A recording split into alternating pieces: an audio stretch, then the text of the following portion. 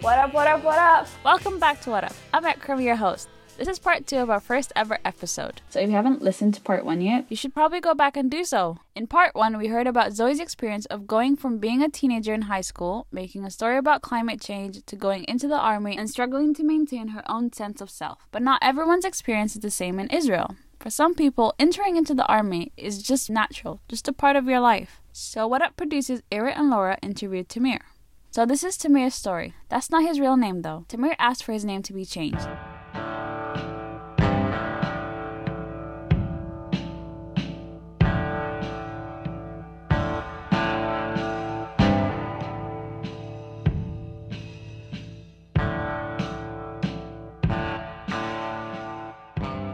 So my father was an army man. He served until he was 38. He was a lieutenant colonel, squadron commander. Like, he was a military service kind of guy. And I grew up in this kind of place, like where almost everyone came from the army and the parents served for a long time.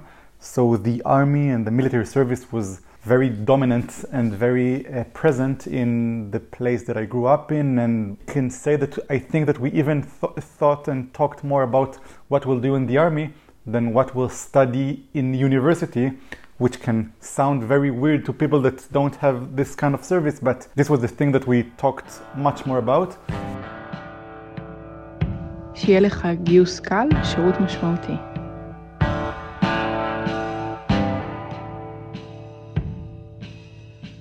There is a phrase that we say, meaningful service. Like, you want your service to be as meaningful as possible. And what does it mean? It means that probably you should be an officer, or you should serve in some kind of good, exclusive place. So I knew I want to serve in the best place I could. I trained for it. I joined we had a club that we used to train together, run together, even crawl together. Such stupid things when I think about it now, but we did it to prepare ourselves. So I knew that I want to be either in the Air Force or in a special unit. I wanted to be the best in whatever I'm doing, and it influenced my thinking about this field as well. And it also seemed interesting to me at these times, flying or being part of a special unit looks very sexy.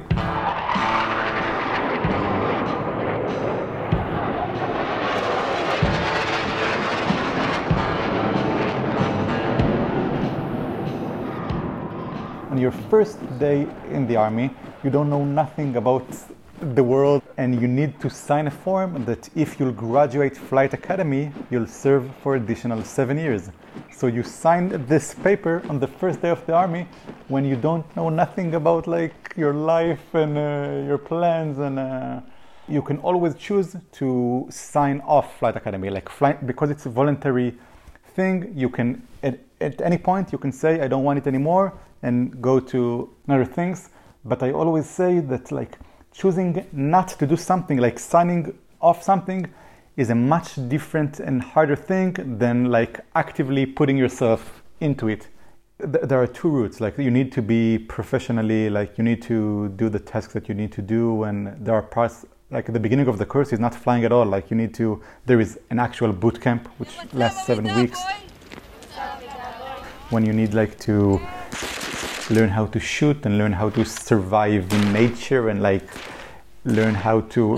We had a commander. Almost all of our commanders at the beginning were women, and they shouted on us, and we had to hide in bushes, very weird things, and we had to just you had to professionally just keep going and be resilient, and socially you had to be generous with your friends and help others, and the fact that my friends are doing the same thing that I'm doing, and I know what to expect next, and what I'm being tested on, and everything was very structured. I'm sure it helps. It's good for mental health to have your friends and other peers doing the same things like you. But it was Flight Academy itself. It is a place that it's a lot about like us, and like at the end people go to fly the aircraft, and like there is a huge team that needs like to prepare the aircraft and do many things, and there is like one or two pilots in the aircraft. So it is kind of like egocentric kind of feeling, and it is like an individual achievement, like to finish and to be a pilot and all of these things. I didn't think a lot about the political aspects, so as a whole I felt very good with myself and with how I'm doing and how I'm coping. I didn't need to do a lot like to cope mentally. I do remember like I was once punished. I spoke in the phone in a place that I wasn't supposed to, so they punished me, but by not letting me go to a Saturday vacation home. And then I had like to stay for a month and a half like in a row at the bases. So when I knew about the punishment, I called my sister to tell her about this.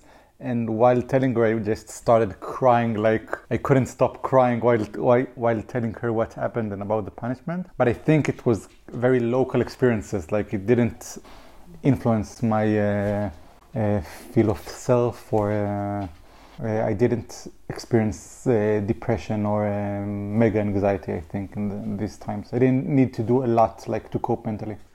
I don't think that many times I bothered to look at like the whole picture. It was super normal for me that this is what we're doing, that we're going to join the army. I remember having like thoughts about, oh, it could be dangerous, but like the fact that it's normal and it's the best version of myself was like much outweigh like all of these silly thoughts. As I continued my service, like I had more and more of those, but at the beginning, almost nothing. Like, it was like, this is what I do. It's very hard and weird, and like I need to know how to get on in this weird environment. So it was mainly this and not like the big picture kind of thoughts.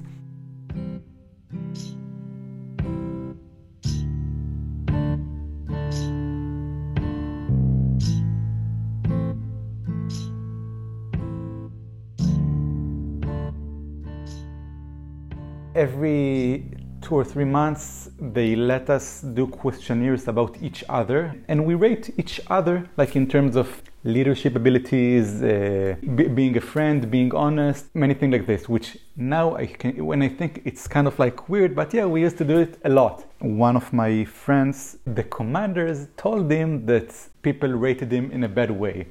So I sat with them, we sat on the roof of the building, which was not allowed. I think we drank whiskey also, which was totally forbidden. And we had it. Well, like we talked about. Like he asked me, like, why do I think that the other people like gave him like bad grades, and like what is it in him that they find different or better, something like this.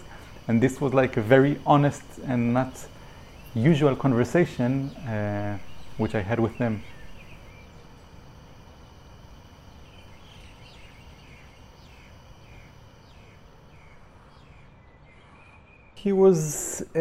He had different jokes. He was more emotional than the others. He was less political and more like honest, more himself, and it could be seen not in a good way by few of them, like not all of them, but by few of them.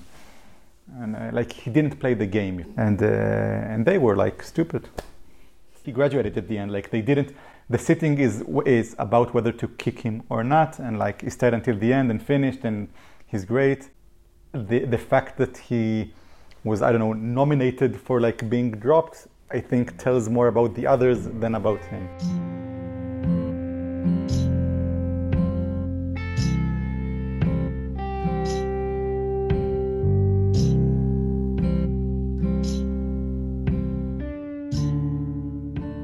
And the flight academy itself screens many people, like I think 250 started and 40 graduate. So you're in a constant survival kind of thinking. So you want to be the best of yourself, like to keep going and not to be kicked out. And so there's not a lot of capacity of like these kind of thoughts. But I do remember myself, like at the very end, speaking with my commander, which I really respected, and told him like it was in a time that they talked about the possibility of bombing the nuclear facilities in Iran.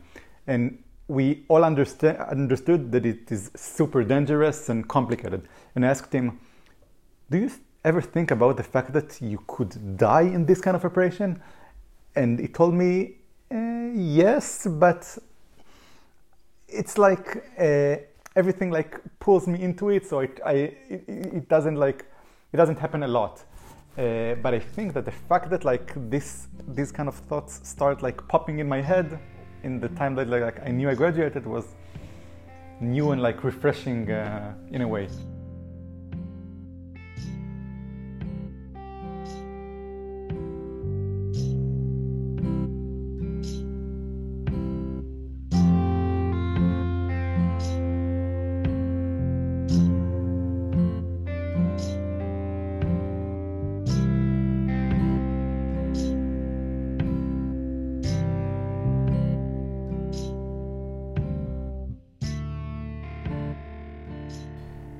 I knew that I could stay for longer, like extend my service and continue in the army, which I knew I don't want to do. And when I looked of like other possible careers, I think like that medicine seems to have all of the things that I'm looking for like in my life. And I'm sure that it's also relates to the fact that maybe I want to do like the best career, or like I try not to give a big emphasis on the part like that sees medicine as like the best, like as one of the highest in the food chain. As you said, like I try like to not to think or like to eliminate these thoughts, but they're there and like it's part of like my personality, whether I like it or not.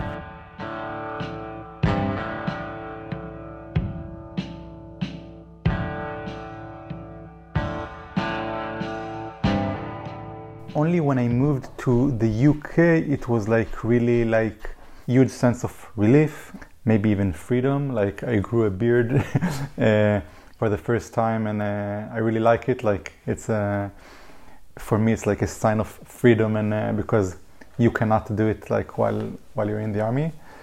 And I think my perspective kind of like I started thinking about things there that like were great, but other things that were kind of like weird and different. I'm here in uni studying with 18, 19, 20-year-old kids or people. To think that these guys in Israel have to serve is like kind of weird and abnormal in a way. And I think some of like the thing that I told you about like the culture, the way that people speak to each other, the way that people give feedback sometimes like after leaving seems like a bit weird or not the best like they can do. But it's not unique to the army. Now I'm training to be a doctor, and I see how people in this field give feedback or help each other, and it's not always much better. I don't know how much from this is the army, but mostly I think the maturity.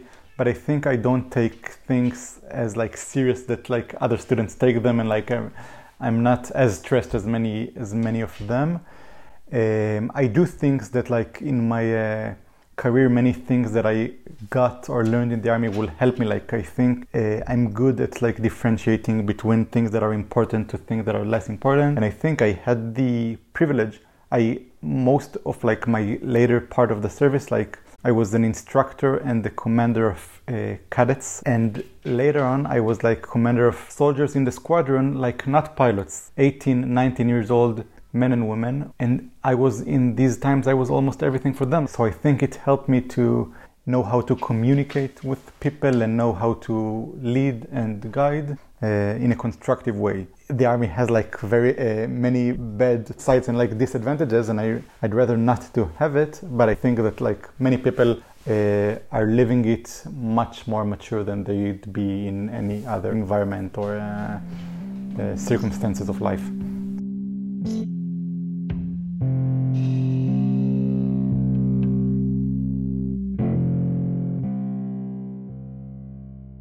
Most of the students like don't really like understand what does it mean like to be 30 a father like in the army. So like I try. Do they know that you were in the army? Is that something you discuss with them? Yes, yeah. Like when they ask, I do. I don't like brag or wave in it, but yeah. But I try to like blend in, and sometimes I feel much more closer to them than to some of like my 33, 4, 5 years old like friends. Yeah. So a few weeks ago, my daughter turned 1, and as I'm thinking of it, I'm not sure that I love the idea of her being in the army. I try not to think of it too much at this point. I don't know what will be like the tolls of like thinking about it, like if we'll ever go back to live in Israel, or if we live in Israel, like what will we want her to do while she gets 18, but it's a frightening thought. I don't know about like my partner, but I know that like it will be a dilemma that she will probably have, and I don't know how good will I be at like guiding her if she'll ask for my guidance. So this is why like it's frightening, like the way like it will be challenging more than frightening, and the kind of challenge that I like never experienced.